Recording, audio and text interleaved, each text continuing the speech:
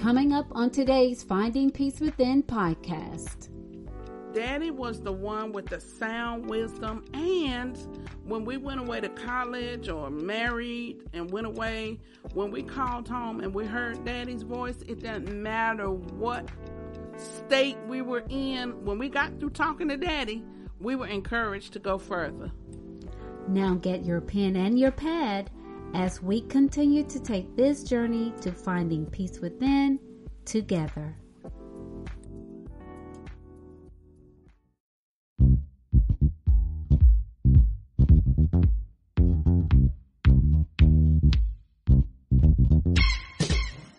Hello, and welcome to Finding Peace Within with Lisa L. Dalton. I am your host, Lisa L. Dalton. If this is your first time visiting Finding Peace Within, welcome to the podcast. If you are a repeat guest, welcome back. Finding Peace Within was created to help you find your authentic self through spiritual awareness. And how do we do that? Well, we do that by studying the Word of God, being honest with who we are, and making the necessary changes we need to do in order to find peace within our souls. If you would like to connect with me on social media, you can find me on Facebook under Lisa Dalton, on Twitter at I am Lisa L. Dalton, Instagram Lisa.Dalton, and LinkedIn Lisa L. Dalton.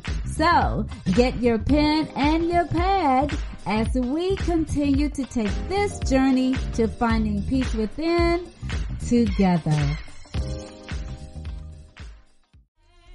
Hello everybody, Lisa here.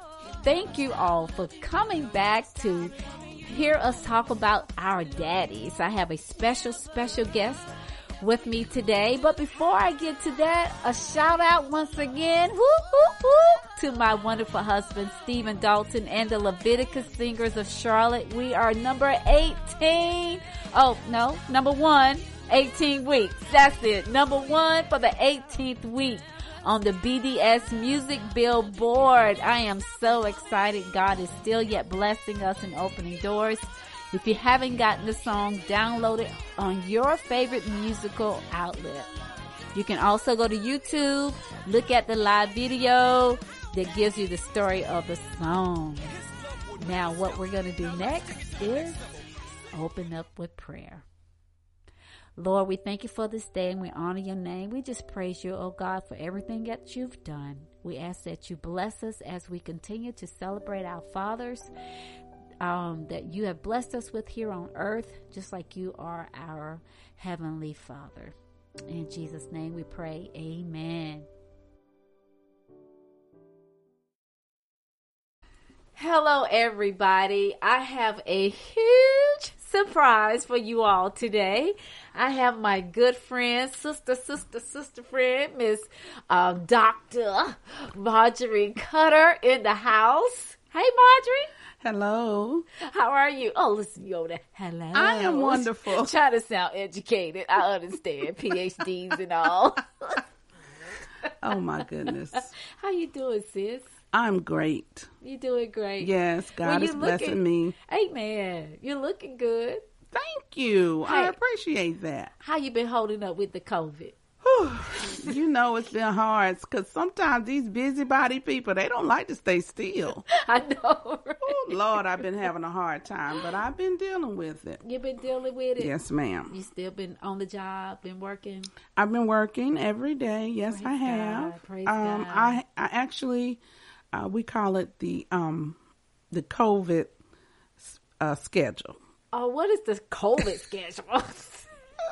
Does that work from home? Well, let me explain. Explain. When the virus first was pronounced, that it was very contagious, I was sent home to work every day. It still is very contagious. When it was first pronounced contagious.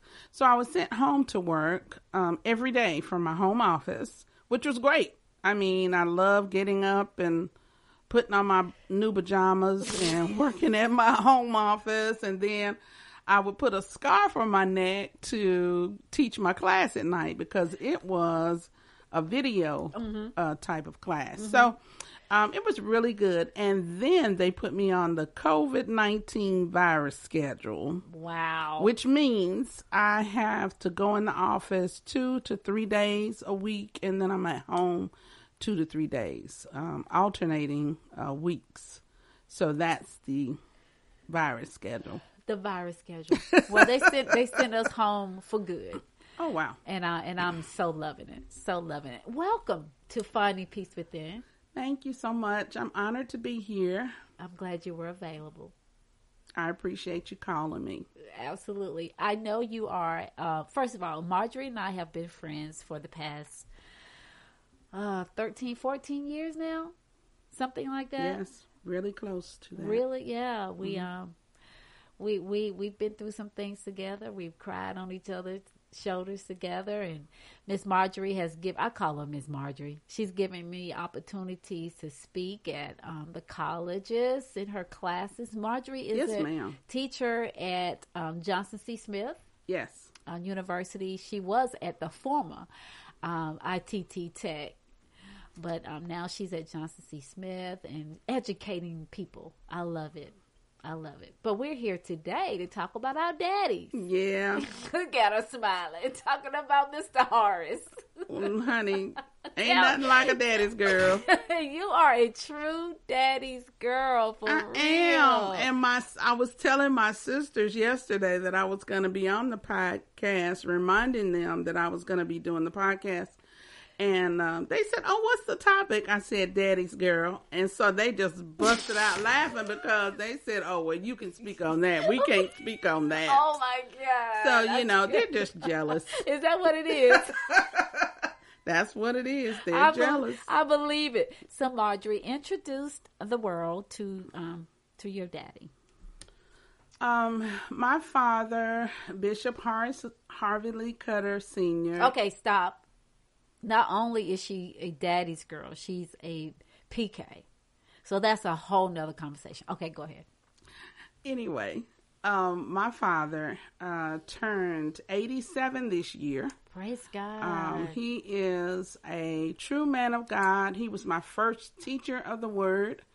And he's a good daddy. He has always encouraged us to move forward. And I have another story that I like to intermingle in with this. Sure. I went back to college when I was about 40 years old to complete my first degree. And hardly anybody knows, that the reason I went back was because my father went to college when he was 65 years old. What? To get his doctorate of divinity. Wow. And I thought that was so encouraging for him to be a man of wisdom already and still feel like he could continue his education in the word. And so that is what gave me the motivational push to go back to school.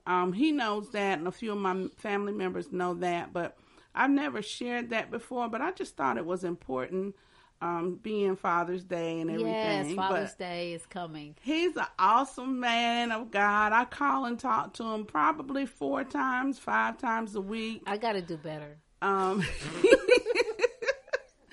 Well, if I don't call him, he certainly will call me. Miss Marjorie, what's going on down there in Charlotte? Because your father lives in Winston-Salem, North Carolina. Yes. Okay. We had Felicia Gaston on the show last week. Okay. And her father is deceased now, but he was in Raleigh. Right. Which is up the road. Up the road about 2 hours. From Winston-Salem. Correct.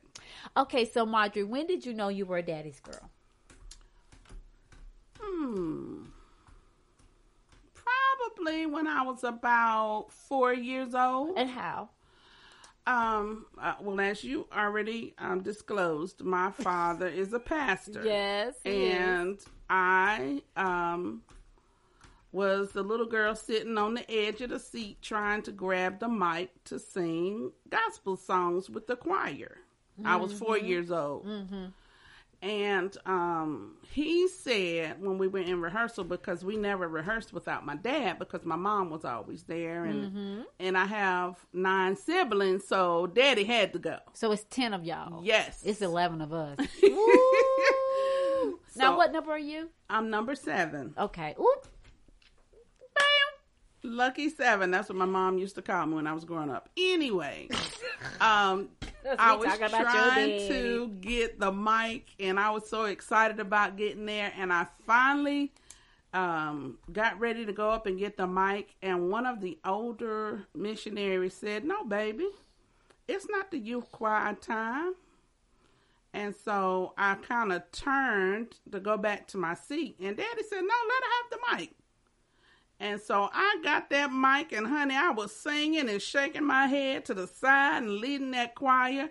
And so my dad, I was the only young person on the adult choir. Favoritism. At that time. He was showing favoritism. Even my sisters and brothers who were young were not on the adult choir, which made it a funny scenario. But that's when I knew I was a daddy's girl. I felt like my dad showed me some favor. Your daddy was showing favoritism, and he was letting the other siblings know who his favorite one was. Maybe so. I think so, because we got a favorite. We all know who my daddy's favorite is. Who? Her name is Mary. Oh, her name is Net, and yeah, we know she's my daddy's favorite. She can say anything she wants to my daddy. And he backs down. Yeah. I'm just saying, and you probably the same way. I'm the same way. I can say just about anything to my daddy. And it's awesome that he is who he is, because some people feel like he's stopped learning, but I don't feel that way. I think it's awesome that he went back to school. Yeah. At 60. Yeah. And that's encouraging also to let anybody out there that's listening know it's never too late. Never too late. I graduated at the age of 50 with my first degree, and you are on your PhD now. Right. Which means you already got your and I'm 55. And you're 55. Yes, ma'am. So that's encouraging as well. It's never too late. You know, continual learning is something that we all need. Mm-hmm. And especially right now as a country, yes, we've got a lot of teaching to do. And so there calls for some patience and some counting to 10 before you speak. Oh, yes. Because we're all supposed to season our words. Yes, and think about the outcome that we want. Now, speaking of counting to 10 and seasoning our words, what did your dad teach you about how you speak to people and getting the right response at responding as opposed to reacting? What did your dad teach you about that? Well, most of the people that know my dad know that he's direct and straight. He doesn't cut any corners, and he believes in telling the truth.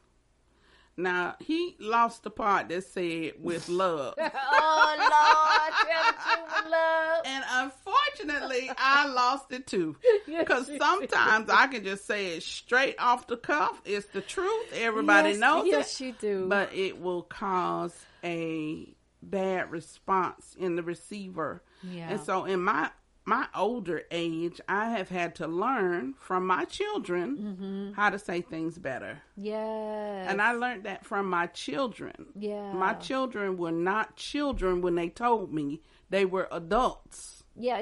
When they told me. Because that would be being disrespectful. Right. And not only that, because you're growing, and we're still yet growing. Yes. You know, as adults, and realizing that we're not raising children anymore. Right. That they are adults and they don't live in our houses. They can say what they want to say and leave. Right. But when you really want to have a relationship with your adult children, you listen to what they have to say. Yes. And they have taught me a lot. So anyway, that's my daddy. I'm the daddy's girl. And he taught me how to be truthful in everything that I say. So it's your daddy's fault that you're direct? Because you are. I think so. You're direct. I think it's my daddy's fault because He is. And he just didn't learn that part yet. Well, back then, because your dad is 87. 87. And he says that he's at the age now where he can say what he wants to say. Yeah, I feel that way too. I feel that way at 56. I can pretty much say what I want to say, but in love. I have all of these different hats that I wear. Mm-hmm. And so sometimes it's better to think about what you're about to say so that we won't hurt feelings. Yes. Because feelings mold the world. Yes. I was watching an editorial on children and feelings and how we take our feelings through the end of our life with us. Mm-hmm. And even though we say, oh, it didn't hurt my feelings. It hurt. It really did. Yeah. And it really caused you to react a different way. It does. And so if you want positive reactions, you have to learn to frame your words so that you don't hurt feelings. And even when you do find yourself saying something that hurts someone's feelings, right? Ask for forgiveness. Yeah, apologize immediately. You have to recognize that if you have done an injustice to another person, that you have to apologize. You have to apologize. Yes. We don't get too grown, too educated, too smart, too pretty, to whatever, right? To say I'm sorry. That's right. It's so easy to say I'm sorry. Now the thing about saying I'm sorry is you have to be genuine. Yes, because you can't talk down to people, telling them the truth as I say, all the time, just keeping it 100. Yeah, just doing all of that unnecessary stuff all the time, and say I'm sorry behind it, because people will stop believing that you're sorry. That's right. But if you intermingle that with gestures of kindness and just understanding a person's viewpoint, it will help to grow you inside. It will. And so I believe that you can say you're sorry, but you need to be genuine with your apologies. When you think of your dad, what's the first thing that comes to mind? Church. And speaking of church, honey child, church. Speaking of church, you were there because my dad, I wasn't raised in the house with, my grandma raised me, so I wasn't in the house with my dad, but he did go to church, but not as much as I did, because my grandma, we were there Sunday night, Tuesday Bible study. Every day. We cleaned up the church. Thursday, Pentecost night. Friday, we were there cleaning up. Saturday, we were there cleaning up, cooking, choir rehearsal, and we did it all over again. Right. So you were a preacher's kid. Your dad's always been a preacher? Ever since I known him. Ever since you've known him. My dad was called into the ministry when he was 14 years old. Wow. So growing up in the church, did you have any resentment towards your dad? Because a PK takes a back seat a lot for the church, the people in the church. How were you able to maintain a good, healthy relationship with your dad, the preacher, and not have any resentment toward the ministry? Right. I'm a church girl, and I say that because I do believe that. I never resented my dad or mom taking me to church or being at church events, because they always tried to do the other side too, the school events and things like that. And I was a really shy person. I can't believe it. So that's the lie from the pit of hell. I said I was. Tell the truth. I said I was a really shy, and sometimes in some environments I still have a shy. I think we all have a little introvertedness. Yes, in us. But anyway, okay, go ahead. They tried to do the other side too. What I resented about my dad was my birthday is October the 8th. And my mom would go, I told you it was 10 of us. So my mom would go all the way out and make these beautiful cakes. I mean, they were like scrumptious for all of the siblings. And they would always have some type of birthday party, even if it was just the family. Mm-hmm. On my birthday, or around my birthday, which is Columbus Day is usually celebrated during that time. And our church convocation was that time. Yep. So I never got a birthday party or a cake, but I was able to see my national friends. So I gave it a trade-off. Okay. My sisters and brothers were talking about this recently, about how I never had a birthday until I was 40 years old, and I decided I never liked my birthday because... I'm sorry? You had your own birthday. I had my own birthday party at 40 years old. Anyway. Anyway, they were talking about how I didn't have a birthday party until I was 40. But after I left my mom and dad's house, I would not celebrate birthdays. Wow. I would not celebrate. And I think that might have been my time of rebellion. Yeah. Because I just didn't have a reason, but I just didn't want it to come. About 3 or 4 days before my birthday, I would get depressed. I didn't want to talk to nobody, turn off the phone. I didn't have anything to do with anybody.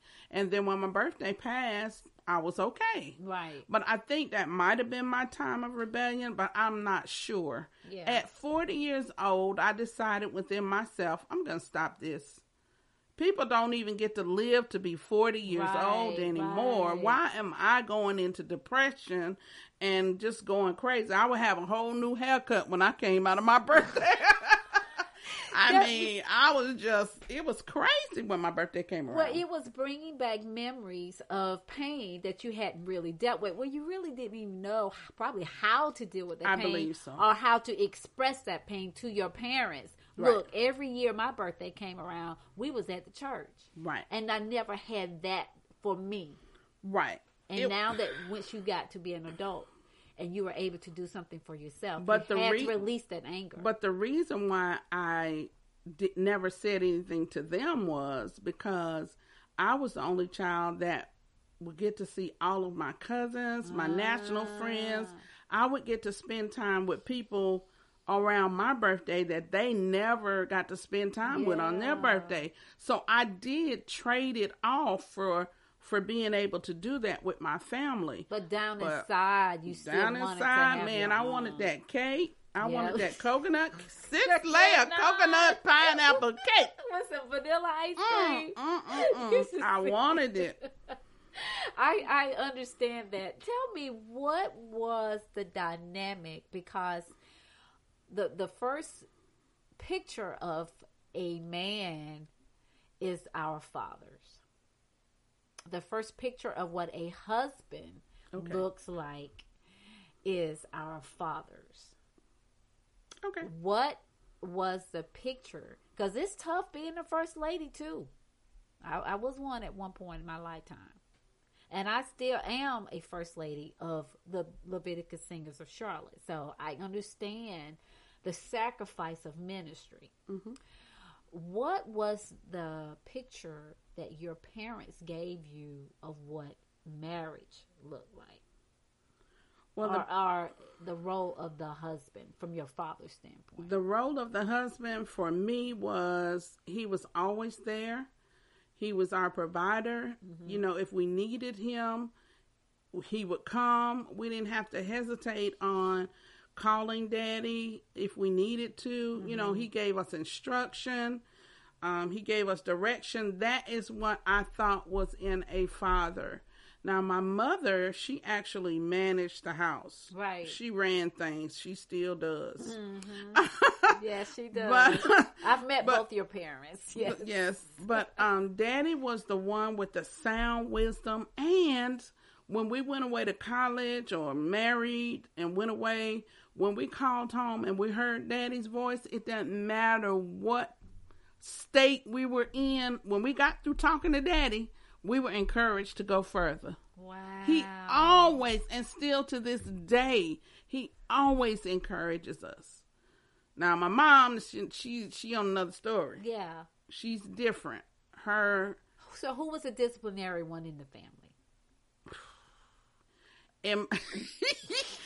Take me back. In my case, both of them, because I got a whooping every single day growing up. Every day. Marjorie, I thought I was the only one. Every day I was getting a whooping for something, honey. Yes, was sir. it because you were spoiled? How can you be spoiled and be the seventh child? Because you your daddy's baby. Because you was your daddy's girl. That's why. Child, I took it to the limit, honey. Okay, that's we why. had chores and things because it was 10 of us. So, the 3 under me, you know, they didn't have a lot of chores, but, you know, we had a schedule. My older sisters and brothers ran the house during the day and after school and made sure we were doing our chores and things like that. Well, I chose not to obey them because they weren't my parents. Okay. But as soon as my parents got in, oh my goodness. And my oldest sister, we used to think she was our mother because she used to get a whooping on us too. Right. I've been down so so yeah, it was something growing up. I tell you, I got a whooping every day. Look, tell me. Sometimes 3. I've been there. My oldest sister, Hope, I reminded her of this. I think it was last year. Man, my parents were gone. I think they were at work or somewhere, vacationing. I don't know. They weren't at the house, and they were in charge. And Hope beat me to in the corner. She said, "I didn't beat you." I was like, "Yes, you did. You beat me in the corner." She said, "Well, you must have been doing something you weren't supposed to be doing." I was like, "I'm quite sure I was." They kind of forget that those beatings they participated in, because my older sister, I reminded her too, we used to call her Sergeant Carter. Wow. And she never knew that till about 4 years ago when we were laughing about how hard she was on us. Uh-huh. But she was angry with my mom, and because my mom kept bringing babies home and she didn't want to watch them. You know what? So she would whoop on us, honey. I've heard my older siblings say that too. Oh my God, she bringing home another one. Another baby. Another one. God, another baby. Tell me, what did your dad teach you about compassion and empathy and understanding the need of others? Again, growing up in the church, back then, the church really was the storehouse. Right. It was the place of refuge for people. What my dad and mom, what their ministry entailed was not only taking care and raising the 10 of us, but they also raised many other mothers and children. Right. And what my dad taught me was, it's important for you to give because God gave first. He's our example. Right. And so I found myself always giving. Yeah. And this was before I understood the farmer's understanding of giving, of planting and sowing. Yes. Reaping and harvest. Yeah. And so that was I probably was 35 before I really understood that. Because when the farmer plants, he plants for a harvest.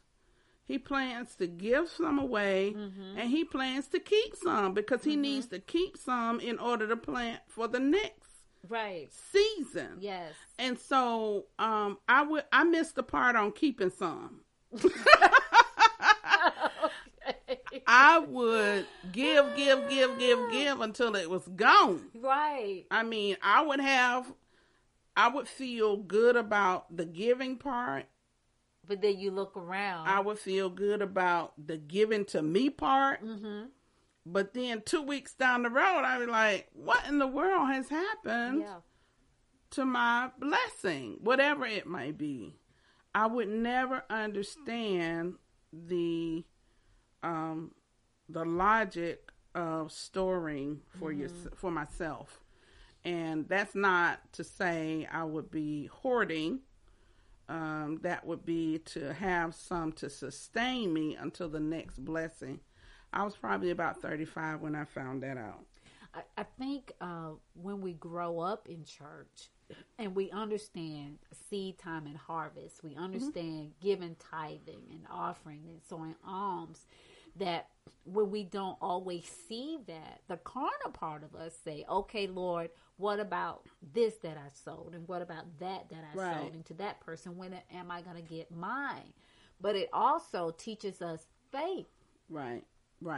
And trusting in God. And as a pastor's child, sacrifices are made all the time. All the time. Yes, ma'am. All the time. There are things that you may have wanted that you weren't able to get. Yes, ma'am. Speak to. Or I had to get something alternative. Yes.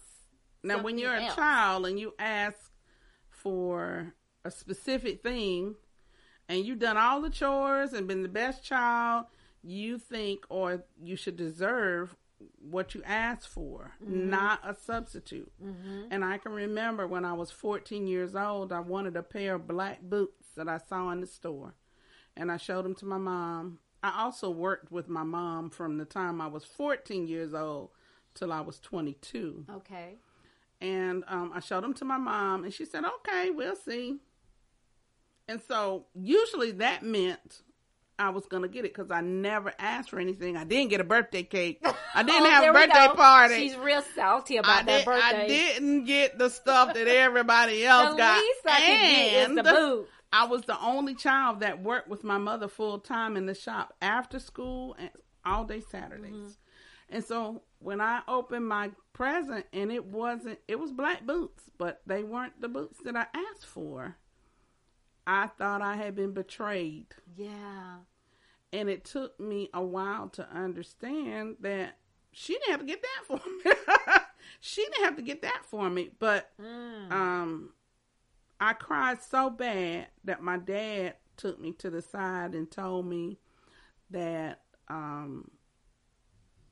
you take this, and the next time we'll make sure we get to the store in time to get what you want. What that told me was the shoe that I wanted was gone. And so they got the next best thing. Actually, the boots that they bought me cost more than the boots that I wanted. But you so they got me something better. But you didn't even realize it was better. No, I wasn't even king. But isn't that how God works though? Yes. We ask for something specific, and he's like, but I got so much more in store for you. Right. Just be patient. There is so much more in store for you. Yes. And our fathers are like that.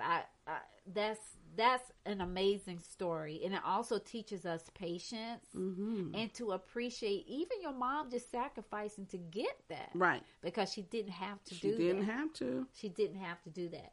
Tell me, what was the longest lesson? What lesson took you the longest to learn that your father tried to teach you? What has been the longest lesson that has taken you to learn that your dad has tried to teach you in your life? Your 55 years of being here on this earth. The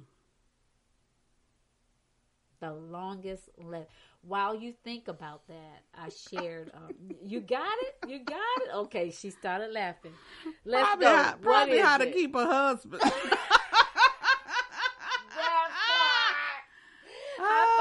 I have been not too fortunate in that area of marriage. My desire, my heart's desire is to be a partner, to be a wife. Yes.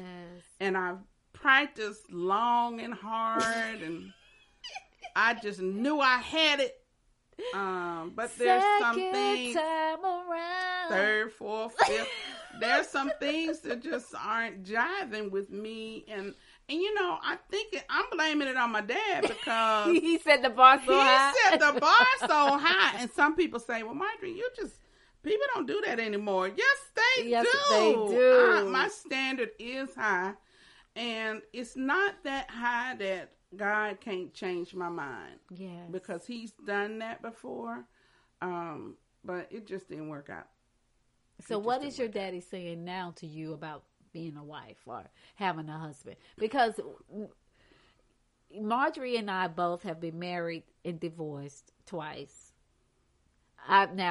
Stephen is my third marriage, and we've been together 18 years. Hallelujah. So thank the Lord. Yes. Not without some trials and some tribulations. They are my image of a good, healthy relationship. Girl. I'm keeping them right in front of me. Keep us in your prayers, child. Yes, I always Keep us do. in your prayers. Keep us, because, the enemy would love to sift us as wheat. I know. He's sifting us all. But when I the first marriage, I thought that I had disappointed the Lord so that He would never forgive me. Yeah. For being a divorcee. Yeah. I was separated 9 years before I met, before I would even date, and met my second husband. And then my second husband, I was married to him about 5 years before we divorced. How did you feel telling your dad that you were divorcing?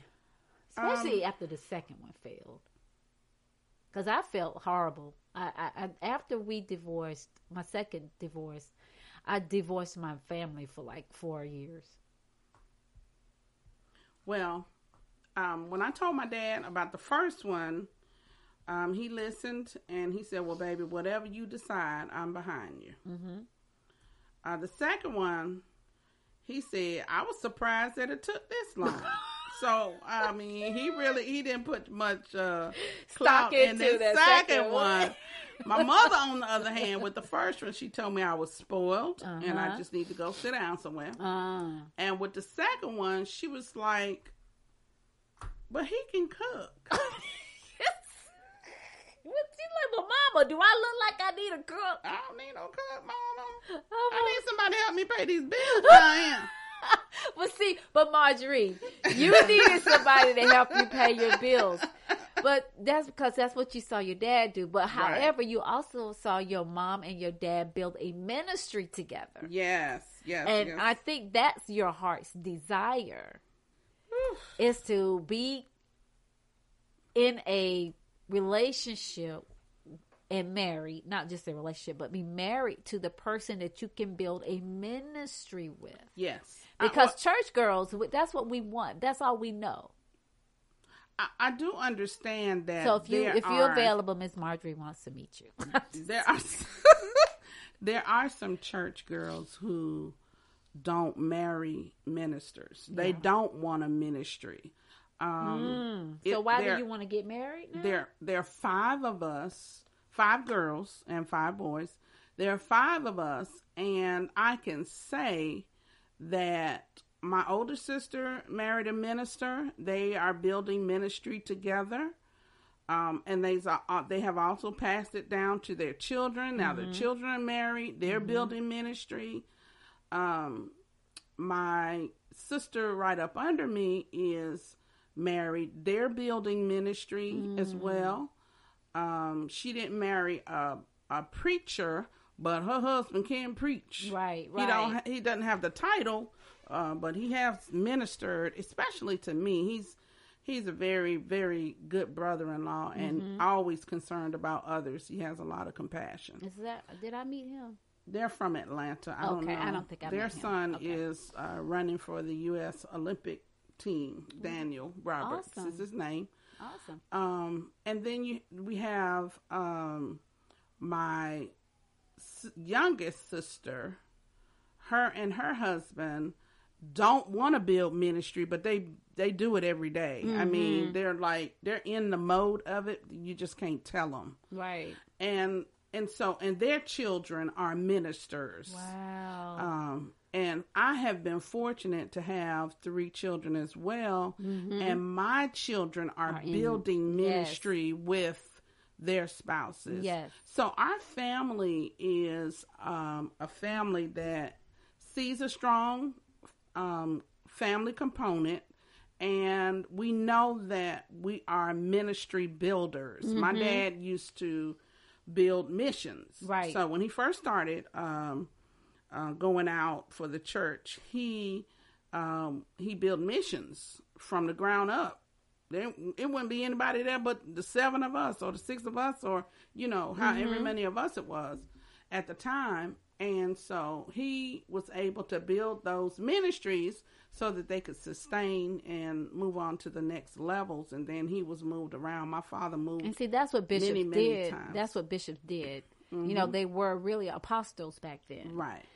Because Bishop Sherman was the same way. He didn't have the name apostle. However, they went to different cities and built churches and left an elder there. And it sounds like that's what your that's what father my father did. Yes. So we were always moving around. We used to consider ourselves military family because we moved around just like the military children did.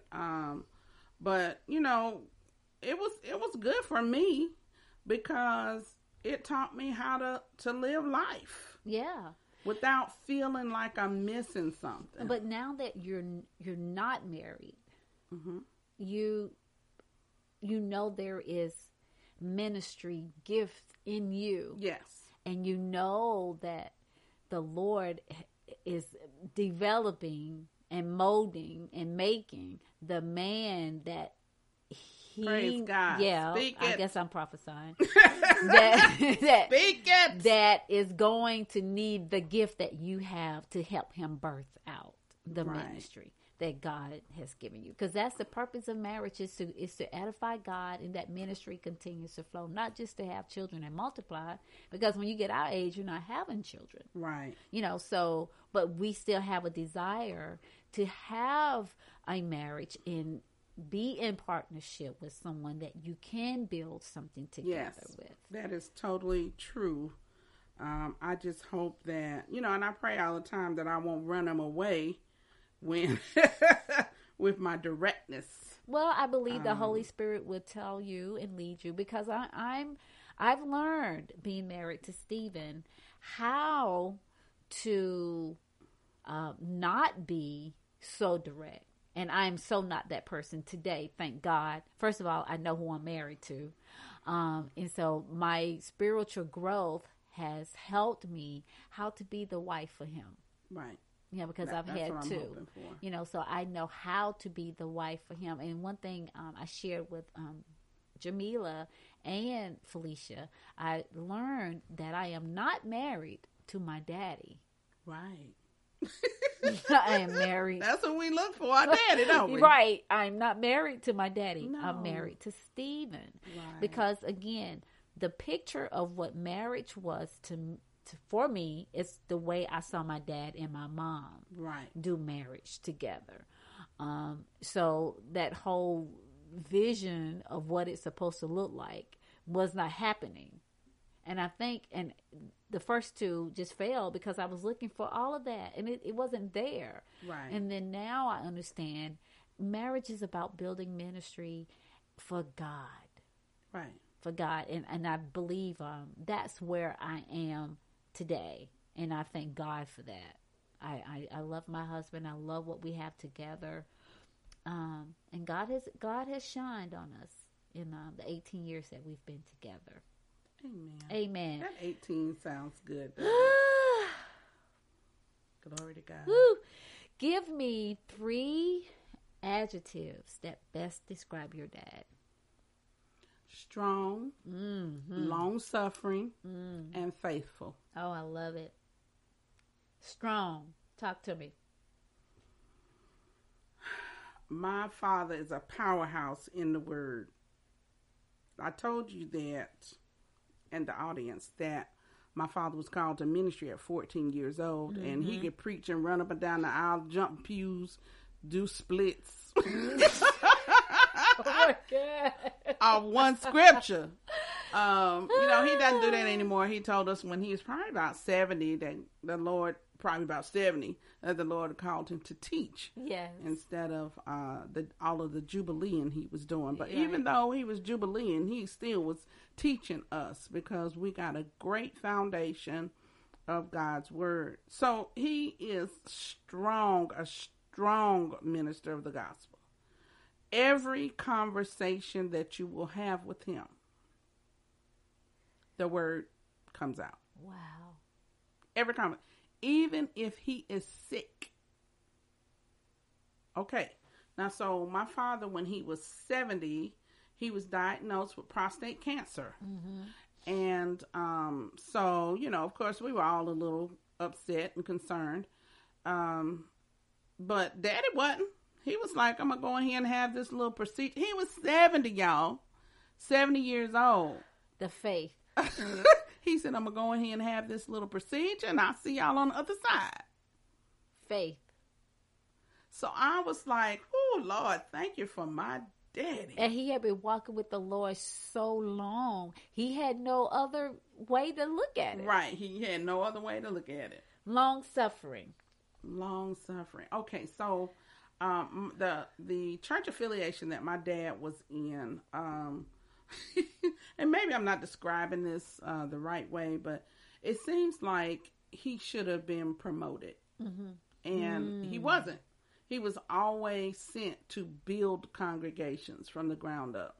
And even though he started out as a minister and an elder and an evangelist and then apostle, he never was given the opportunity in my vision, my sight, right, to have a large ministry where he had a lot of help.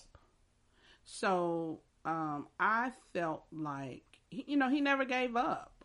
Yeah. He never lost his faith. And if he did, we never saw it. Wow. I can remember I was probably about 17 or 18. I mean, I was really old. 17 or 18 yeah, was not old, but because I was still, I left home at 22, so I was really close to the age. But I remember when they were getting ready to send him from Winston-Salem to Chicago, Illinois. My mother was like, "No, you're not. We're not going. You're on your own. You can go wherever you want to go, but we staying." My mother loves Winston-Salem. Yeah. And so they had bought a house. They sold the business in New Jersey. They bought a house. She started her business in Winston-Salem. She was not uprooting again. And I think she was probably about 45 she years was tired. old, something like that. Yeah, ready to settle. She was wanting to settle. So Dad didn't go. And some things started happening in the ministry that we saw that it was now time for Dad to be promoted. Yeah. And so that's when he started his own church.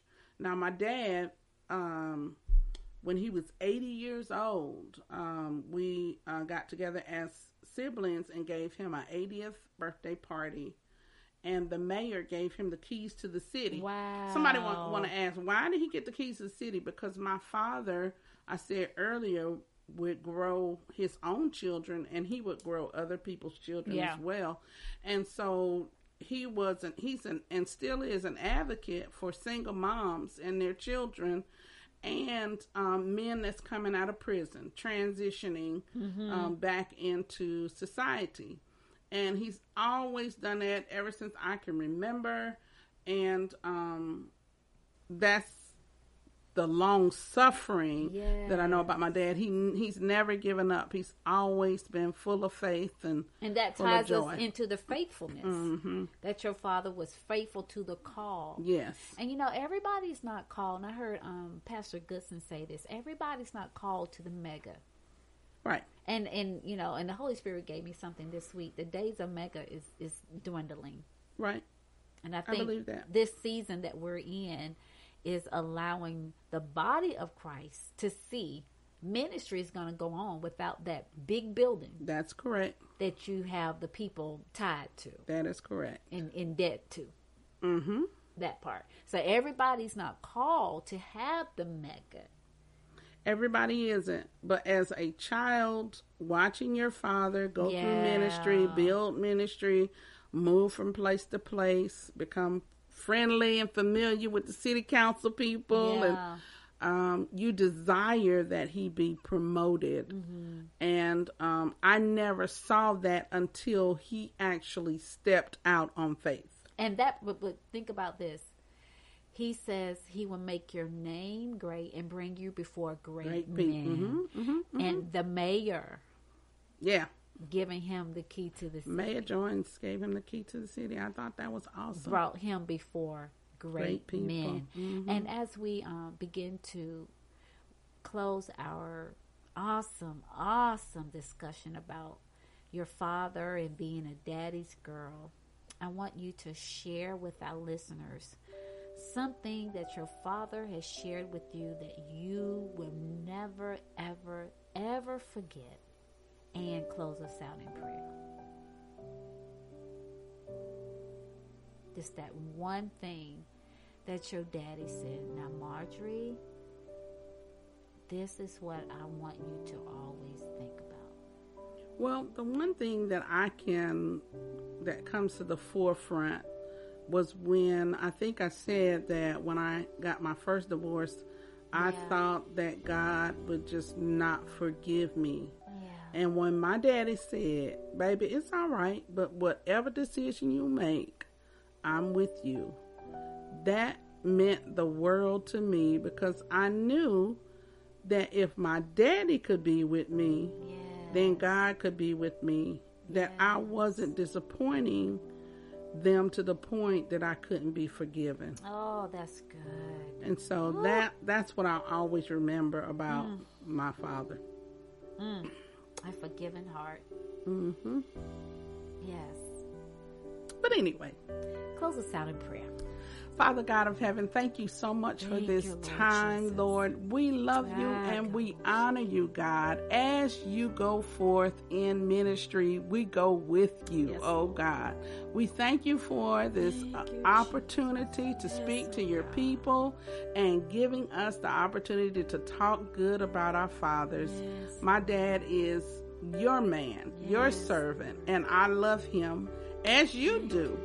I thank you, God. I thank you for Lisa and her podcast series, and I hope that the entire world will have the opportunity to listen to all of the good things that she has to share. Lord, keep us in your way and in your will, and we'll forever give your name the praise. It's in Jesus Christ I do pray. Amen. Amen. Amen. Amen. Thank you, Miss Marjorie. Well, thank you so much for having me. This has been wonderful. And as I always say, smile, show up, succeed every day. A centered soul is a centered mind. Be blessed. Thank you for listening to the Finding Peace Within podcast with Lisa L. Dalton. Now remember, you can always connect with me on social media. Facebook under Lisa Dalton, Twitter at I am Lisa L. Dalton, Instagram Lisa.Dalton, and LinkedIn Lisa L. Dalton. Visit my website findingpeacewithin.org, where you can read some of my blogs, find the books that I've written, listen to previous podcasts, and even some of the workout videos that I've created. Until next time, remember, to find peace within, a centered soul is a centered mind. Be blessed.